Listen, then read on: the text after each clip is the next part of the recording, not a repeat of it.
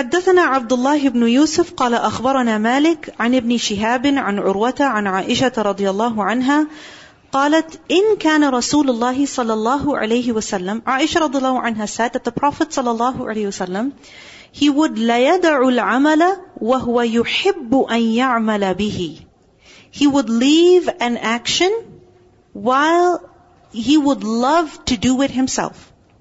There would be an action that the Prophet ﷺ would love to do, but he would still leave it. Why would he leave it? خشية, out of fear, أن يعمل به الناس, that people will also do it, فيفرض عليهم, and then it would be made obligatory upon them. وما سبح رسول الله صلى الله عليه وسلم السبحة الضحى قط. She said, the Prophet ﷺ never performed the subha of duha. What is subha? Prayer of duha, qattu, ever. وَإِنِّي لَأُسَبِّحُهَا. But I perform it. I perform it. He wouldn't do it, but I do it. What does it mean by this? The Prophet ﷺ, there were many deeds that he was able to perform, that he liked to perform. But those deeds were not mandatory. Allah subhanahu wa ta'ala did not make them mandatory. So he would leave those actions out of fear that if people will also do it, then it will be made fard. And when it's made fard, then people will have no choice. Today people can do it, maybe in the later generations or at another time, it will not be possible for them. So when they will leave it, they will be sinning. So because of people creating ease for them, the Prophet ﷺ would leave certain actions. Amongst those actions was what? The duha prayer. So Aisha radhiallahu anha, she said that he would not perform it, but I do so. Is she contradicting the way of the Prophet ﷺ? No, she's not. Because first she's explaining why he wouldn't do it. Why wouldn't he do it? Because if he did it, people would have no choice. Right? Imagine if duha prayer was also mandatory. Wouldn't that cause a level of difficulty to the average person? It would. So what she's saying is that even though he didn't do it, it is good to do it. Alright? He didn't do it for a reason. But it is still good to do it. And what's the proof that it is still good to do it? There are so many ahadith that tell us the importance of the duha prayer. Isn't it? Like for example, there's a hadith in At-Tirmidhi, in which we learn that whoever regularly prays the 2 rak'ah of duha, then his sins will be forgiven, even if they're like the vastness of the foam of the sea. Another hadith in At-Tirmidhi tells us that, O son of Adam, do not be heedless of praying 4 rak'ah for Allah subhanahu wa ta'ala in the beginning of your day, and as a result, Allah will suffice you at the end of the day. You perform 4 rak'ah at the beginning of the day, and Allah subhanahu wa ta'ala will take care of you at the end of the day. And then the hadith of Abu Hurairah radiallahu anhu also. So many ahadith that tell us the importance of duha prayer. حدثنا عبد الله بن يوسف قال أخبرنا مالك عن ابن شهاب عن عروة بن الزبير عن عائشة أم المؤمنين رضي الله عنها أن رسول الله صلى الله عليه وسلم صلى ذات ليلة في المسجد. She said the Prophet ﷺ, once he performed the prayer one night in the masjid. And as he was performing the prayer, فَصَلَّى بِصَلَاتِهِ نَاسٌ. So some people also prayed behind him. And you can do this. If you find a person praying salah, you can join them. And so they would be the imam. Okay? So this happened with the Prophet ﷺ. He was praying in the masjid himself. People saw, heard him. They're like, okay, why should we pray on our own? We'll just join him. So he had to lead them. Alright? ثُمَّ صَلَّى مِنَ الْقَابِلَةِ. So the following night, again, the Prophet ﷺ prayed, but news had spread. So فَكَثُرَ النَّاسِ. So now there were so many people praying behind him. ثُمَّ اجْتَمَعُوا مِنَ اللَّيْلَةِ الثَّالِثَةِ أَوِ الرَّابِعَةِ. So what happened on the 3rd or the 4th night? A lot of people gathered in the masjid, waiting for the Prophet ﷺ to come out, so that they could pray behind him. What happened? فَلَمْ يَخْرُجْ إِلَيْهِمْ رَسُولُ اللَّهِ صَلَّى اللَّهُ عَلَيْهِ وَسَلَّمَ. The Messenger of Allah didn't even come out of the house. So you see what happened? First night, by chance, some people found him praying, they prayed behind him. Alright? Second night, people came. News spread. So a lot of people came. The third night, even more people came. But when he saw so many people gathered, he didn't come out. He didn't lead them. فَلَمَّا أَصْبَحَ Then when it was morning time, قَالَ He said, قَدْ رَأَيْتُ الَّذِي صَنَعْتُمْ I saw what you all did. I know that you all had gathered to pray. وَلَمْ يَمْنَعْنِي مِنَ الْخُرُوجِ إِلَيْكُمْ And nothing prevented me from coming out to you, إِلَّا أَنِّي خَشِيتُ أَن تُفْرَضَ عَلَيْكُمْ Except that I feared that it would be made mandatory upon you. وَذَلِكَ فِي رَمَضَانِ And this was in the month of Ramadan. So what was he afraid of? That the night prayer in Ramadan would become mandatory. Is it mandatory? No, it is not. Alright? Now, we see that something very beautiful over here, and also in the previous hadith. And the bab that Imam Bukhari has mentioned, that the Prophet ﷺ heavily encouraged without making it obligatory. There is a difference between something that is fard or wajib, mandatory, and something that is mustahab. What is mustahab? Recommended or preferred. There is a difference. What is the difference? The difference is that fard or wajib you cannot leave. If you leave it, you're committing a sin. You understand? You don't have an option. If you leave it, you're committing a sin. This is something that is punishable. Alright? But when it comes to mustahab, something that is recommended, what does it mean? You may leave it. It's better if you do it, and you should not abandon it completely, but if you must leave it because of whatever reason, you can leave it. You see, when it comes to Maghrib prayer, for example, can you leave it someday because you're very busy? Can you leave it someday because you have an exam at that time? Can you leave it someday because you're traveling? You cannot. You have to. Pray somehow. Right? And if you miss it, then what do? You make it up later. Isn't it? But when it comes to something that is mustahab, can you leave it because you're busy? Can you leave it because you're tired? Can you leave it because you're traveling? Yes. And if you leave it, do you have to make it up later? No, you don't. And when you leave it, are you committing a sin? No. So is there a difference between fard and mustahab? Is there a difference? Yes, there is. And it's very important for us to recognize that. Because sometimes we become so passionate about certain good deeds that we make it mandatory in ourselves. It's okay. It's great that you are choosing the better option for yourself, but it doesn't mean that you take it to the level of fard. So if somebody is not doing it, you look down on them. Now the exact opposite of that, haram. Haram, makruh. Alright? What is haram? What is haram? Forbidden. Can you do it? No, you cannot. You can only do it in the situation of extreme necessity. Alright? Extreme necessity. And what is that? Darura or haja, like extreme necessity. That if you don't do it, you're gonna die. Alright? Like for example, eating haram food. Alright? Eating certain foods is haram. But there is an exceptional situation where you may eat it. Like for example, in the Quran, muttar is mentioned. Right? فَمَنِ اضْطُرَّ The situation of ittirar, which is compulsion. Being compelled by the situation.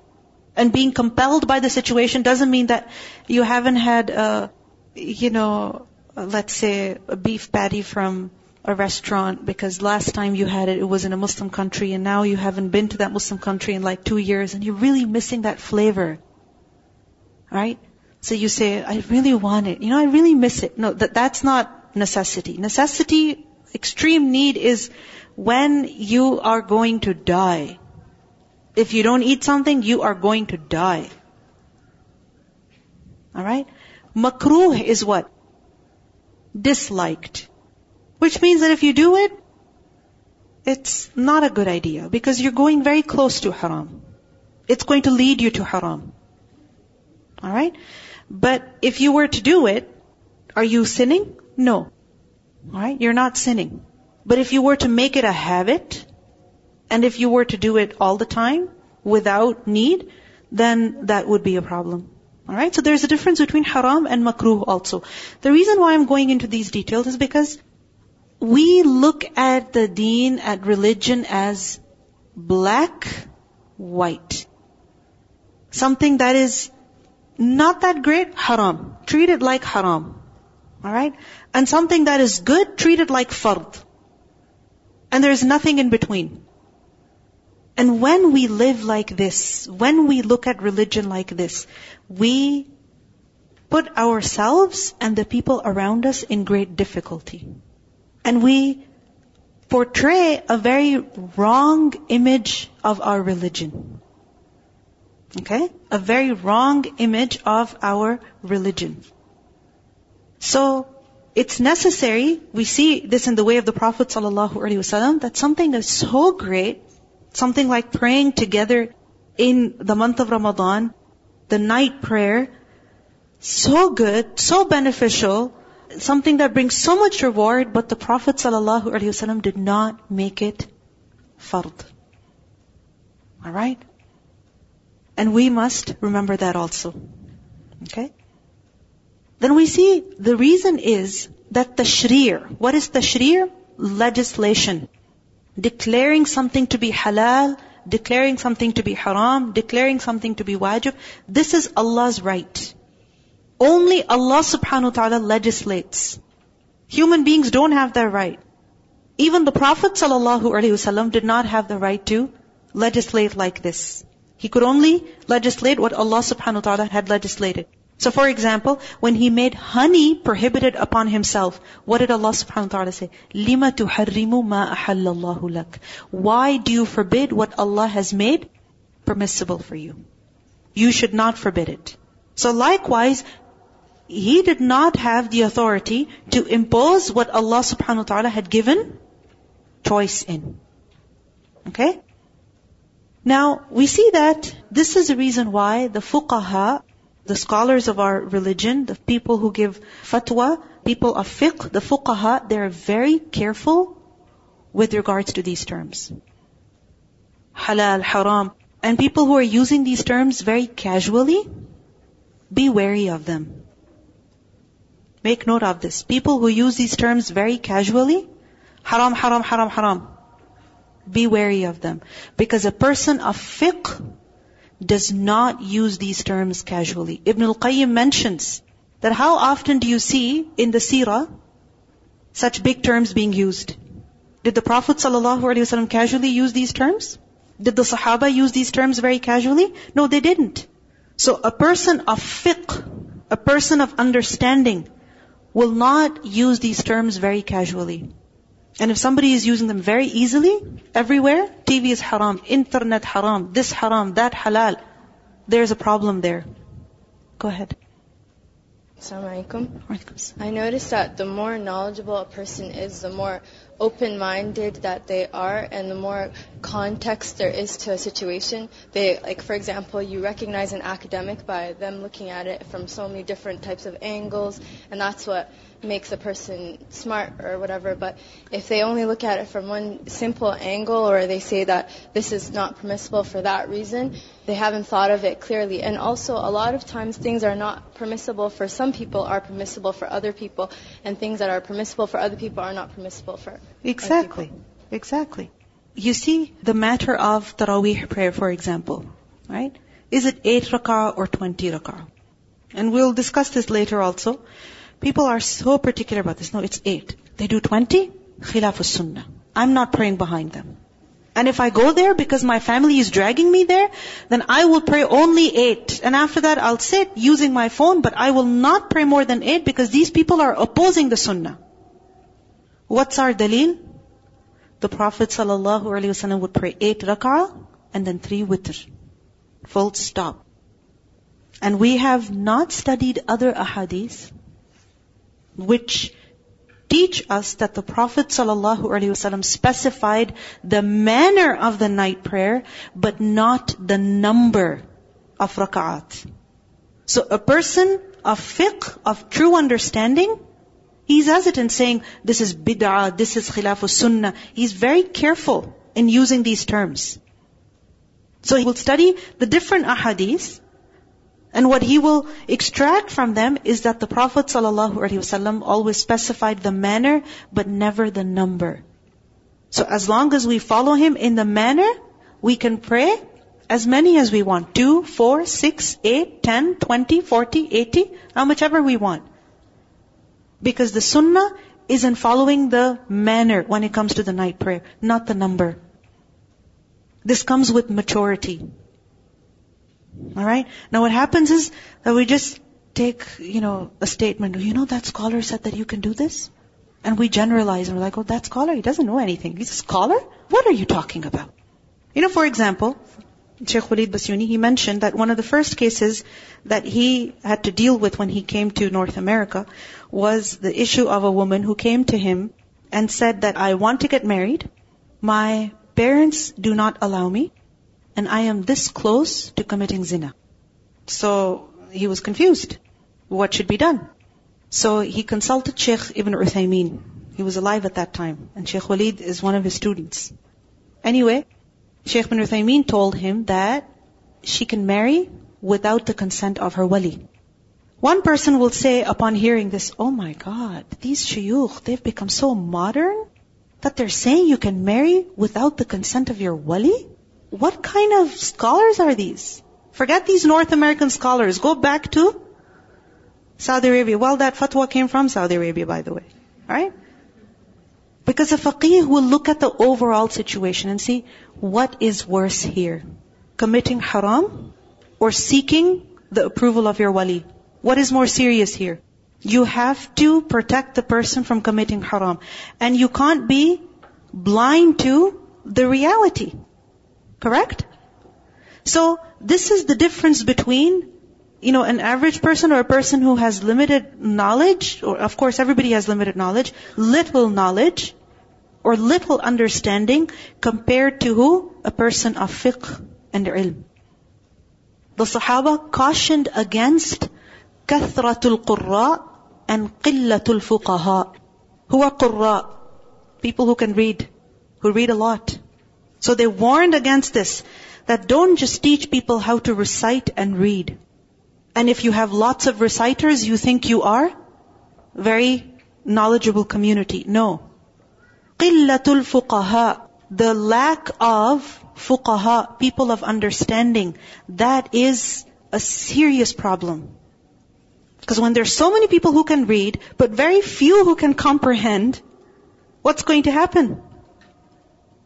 Little knowledge will be very dangerous. Isn't it? It's going to be very, very dangerous. مَنْ يُرِدِ اللَّهُ بِهِ خَيْرًا يُفَقِّهُ فِي الدِّينِ. Whoever Allah wishes good for, He gives him the understanding of religion. Not just the ability to read and study, but the understanding. And that is rare. And that comes with sabr. And that comes with understanding hadith, studying hadith. So we see over here that when you look at all of these ahadith together, you see that yes, while something may be very important, very recommended, it's not fard. We don't have the right to make it fard. We don't have the right to make it mandatory. In another hadith we learn about this matter, about the night prayer. This is a hadith in Muslim. The Prophet ﷺ used to encourage his companions to pray at night during Ramadan, without commanding them to observe it as an obligatory act. So he would encourage them to perform the night prayer, but he would not make it mandatory on them. Anything you would like to say before we continue? Any question? Yes. Is that only for that person? Or can other people take that fatwa and say that, this was given, so I can do this too? Okay, see, this is the thing. Fatwa is not to be generalized. Okay, because fatwa is what? Given, it's an answer that is given to a unique problem. Alright? But if there is a problem, again, that arises, that is very similar to that, then that fatwa may be taken over there also. If the problem is the same or very similar. Alright? Okay, let's continue. باب قيام النبي صلى الله عليه وسلم حتى ترم قدماه. The qiyam of the Prophet صلى الله عليه وسلم, meaning how long he would stand for, so much so that ترم قدماه, his feet would be swollen. This is what he liked for himself. He did more and commanded less. What do? We talk more and do little. وقالت عائشة رضي الله عنها, Aisha رضي الله عنها said, حتى تفطر قدماه, until his feet would تفطر. تفطر, what does that mean? Imam Bukhari says, والفطور, futur is الشقوق, to crack. And he gives proof from the Quran, انفطرت, meaning انشقت, cracked. So he would pray until his feet would crack. What does it mean by this? How do feet crack? So how does the cracking happen? We've never seen it, right? So we don't know what it is. The thing is that when a part of the body swells a lot, then what happens to the skin? It stretches, doesn't it? It stretches, it becomes dry, and it feels so stiff that sometimes you can even see cuts. Alright? For example, if a person has gained a lot of weight and then they lose it, then what happens? There's stretch marks all over their skin. Why? Where did the stretch marks come from? Because of the stretching, the expanding of the skin. So this is how much his feet would swell. حدثنا أبو نعيم قال حدثنا مسعر عن زياد قال سمعت المغيرة رضي الله عنه يقول إن كان النبي صلى الله عليه وسلم لا يقوم ليصلي حتى ترم قدماه أو ساقاه. The Prophet صلى الله عليه وسلم used to stand in prayer until his feet or legs would both be swollen. So feet and sometimes ساقاه. ساق is the lower leg. Shin. فَيُقَالُ لَهُ, then he would be asked about it, that why? فَيَقُولُ, he would answer, أَفَلَا أَكُونُ عَبْدًا شَكُورًا, should I not be a grateful slave? باب من نام عند السحر, someone sleeping in the time before dawn, at the time of sahar. حدثنا علي بن عبد الله قال حدثنا سفيان قال حدثنا عمرو بن دينار أن عمرو بن أوس أخبره أن عبد الله بن عمرو بن العاص رضي الله عنهما أخبره أن رسول الله صلى الله عليه وسلم قال له أحب الصلاة إلى الله صلاة داود عليه السلام. The Prophet صلى الله عليه وسلم said that the most beloved prayer to Allah was the prayer of Dawood عليه السلام. وَأَحَبُّ الصِّيَامِ إِلَى اللَّهِ صِيَامُ دَاوُودَ. And the most beloved fasting to Allah was the fasting of who? Prophet Dawood. How was it? وَكَانَ يَنَامُ. He would sleep نِصْفَ اللَّيْلِ, half of the night. وَيَقُومُ. Then he would stand ثُلُثَهُ, a third of it. Meaning he would stand in prayer for a third of the night. And then وَيَنَامُ. He would sleep سُدُسَهُ, a sixth of it, a sixth of the night. وَيَصُومُ يَوْمًا. And he would fast for a day. وَيُفْطِرُ يَوْمًا. And he would not fast for a day. Meaning he would fast every alternate day. And this is the best that can be done for the body and the heart. You see, he had such a routine in which he gave the haqq of the body, and he also gave the haqq of the heart. You understand? Because the heart, in order to discipline the heart, in order to purify the heart, you have to fast and you have to perform the night prayer. Isn't it? But if you continue to do that, then what will happen? Your body will suffer. So then, what would he do? He would fast every alternate day. He would take a break from his fasting. And then, even when it came to his night prayer, he would sleep. Why? To rest his body. Now, when it comes to fasting, it's very clear. One day fast, one day no fast. Alternate day. When it comes to the night prayer, what does it mean by this? That he would sleep half of the night, then he would stand and pray for a third, and then he would sleep for a sixth. How does that work? Fractions. How does that work? Basically, you divide the night into 6 equal parts. Not hours. Okay? 6 equal parts. Half of the night he would sleep, meaning the first half he would sleep. That's how many parts? The first 3. Alright? So 3 out of 6 is what? Half. Alright? So half of the night he's sleeping.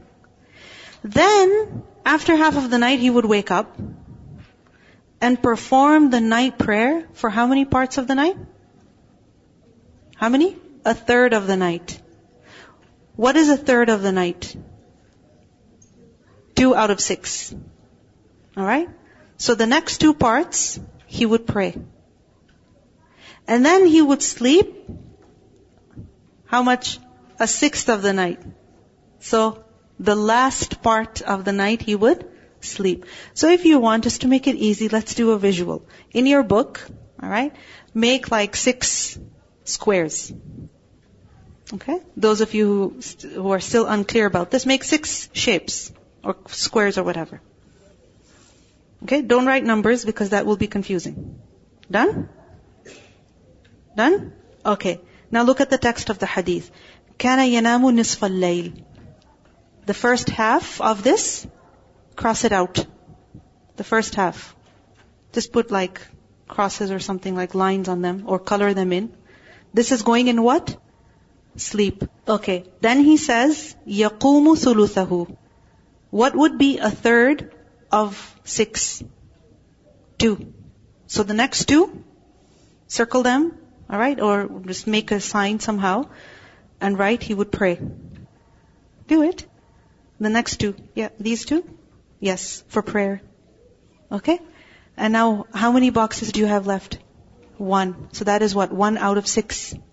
You get it? So 1/6 he would spend sleeping. Beautiful. Rest at the beginning, get up and pray, rest again. You see that?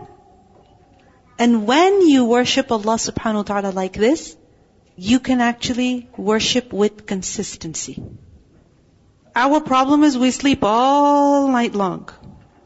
Or, the nights when we want to pray tahajjud, we're like, don't sleep, don't sleep. Don't sleep at all. Okay. And then what happens? We fall asleep. Right?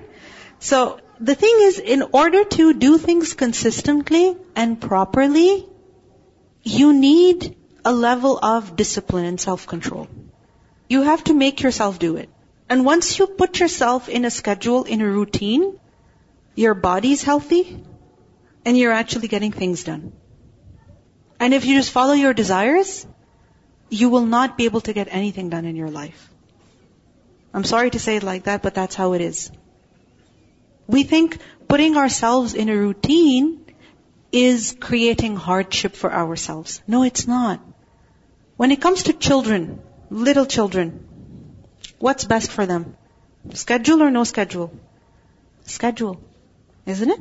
Because when they have a routine, when they're going to sleep, when they're going to wake up, when they're going to eat, when they're going to take a nap, what happens? They're happy. And if there's no schedule, you don't want to be near that child. Isn't it?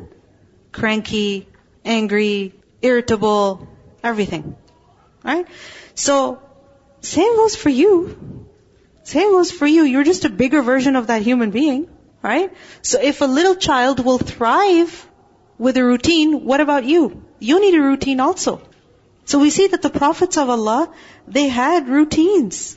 Prophet Dawood alayhi salam, look at the routine that he had.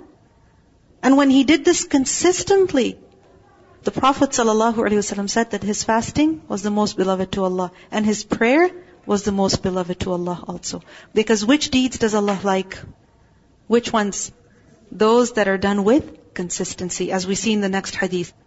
حدثني عبدان قال أخبرني أبي عن شعبة عن أشعث سمعت أبي قال سمعت مسروقا قال سألت عائشة رضي الله عنها أي العمل كان أحب إلى النبي صلى الله عليه وسلم. Masruq asked Aisha radiallahu anha that which deed was the most beloved to the Prophet sallallahu alaihi wasallam. قالت, she said, الدائم. What is الدائم? Daim is one that continues. Right? Meaning, that which is done continuously. قلت, then he asked, that متى كان يقوم? When would he stand up in the night to pray? قالت يقوم إذا سمع الصارخ. She said he would get up when he heard the sarikh. Sarikh is what? Sarakha is to scream. So sarikh, one who screams, one who shouts. So who is this who shouts? Rooster. Okay? Rooster. So this is referring to the crowing of the rooster, the cock-a-doodle-doo. Alright? So, إِذَا سَمِعَ الصَّارِخ. Now, they had no clocks. Alright? So they woke up with the sound or with the crowing of the rooster. And you will be amazed, but you will actually hear birds chirping at the time of tahajjud also. Try it yourself. In the winter, we don't hear the birds. But now in spring, in summer, you hear them. You will hear them. And what's interesting is that roosters actually, different studies have shown that roosters know when it is time for sahur. Alright? Even if they are in a closed environment where there's no light for a very long time. So basically, biologically, they're programmed. Biologically, they're programmed. They have internal body clocks that tell them the time of sahur. And the Prophet ﷺ, he told us that when you hear the crowing of the roosters, then what should you do? What should you do? Ask Allah for His bounty. Why? Why? Because the rooster has seen who? An angel. Subhanallah. Many animals, exactly. It's not just roosters, it's not just birds, even cats. Many animals are like this, that the time of sahur they know. حدثنا محمد بن سلام قال أخبرنا أبو الأحوص عن الأشعث قال إذا سمع الصارخ قام فصلى. He said when he heard the rooster crow, he would get up and pray. حدثنا موسى بن إسماعيل قال حدثنا إبراهيم بن سعد قال ذكر أبي عن أبي سلمة عن عائشة رضي الله عنها قالت ما ألفاه السحر عندي إلا نائما. The Prophet ﷺ did not find, or rather the sahur, the time of sahur did not find him with me except that he was sleeping. تعني النبي صلى الله عليه وسلم, and she meant by that the Prophet صلى الله عليه وسلم. So even the Prophet صلى الله عليه وسلم, what was his way? He would perform the tahajjud prayers and then he would sleep again. You understand? He would sleep again and then he would wake up for Fajr. But it doesn't mean that it is mandatory to sleep after tahajjud. Alright? It's not mandatory. It is a sunnah. The Prophet ﷺ did that. Dawood ﷺ did that. But if you have this fear that you will not be able to wake up for Fajr, then what is best? Stay up. And if you have eaten too much at sahur time, and you're not able to sleep, you feel like you're going to throw up, or you're going to feel sick if you sleep, and if you stay awake, again, there is no harm. May Allah subhanahu wa ta'ala allow us to act on what we learn. Subhanakallahumma bihamdik, ashhadu an la ilaha illa anta, astaghfiruka wa atubu ilayk. Assalamu alaikum wa rahmatullahi wa barakatuh.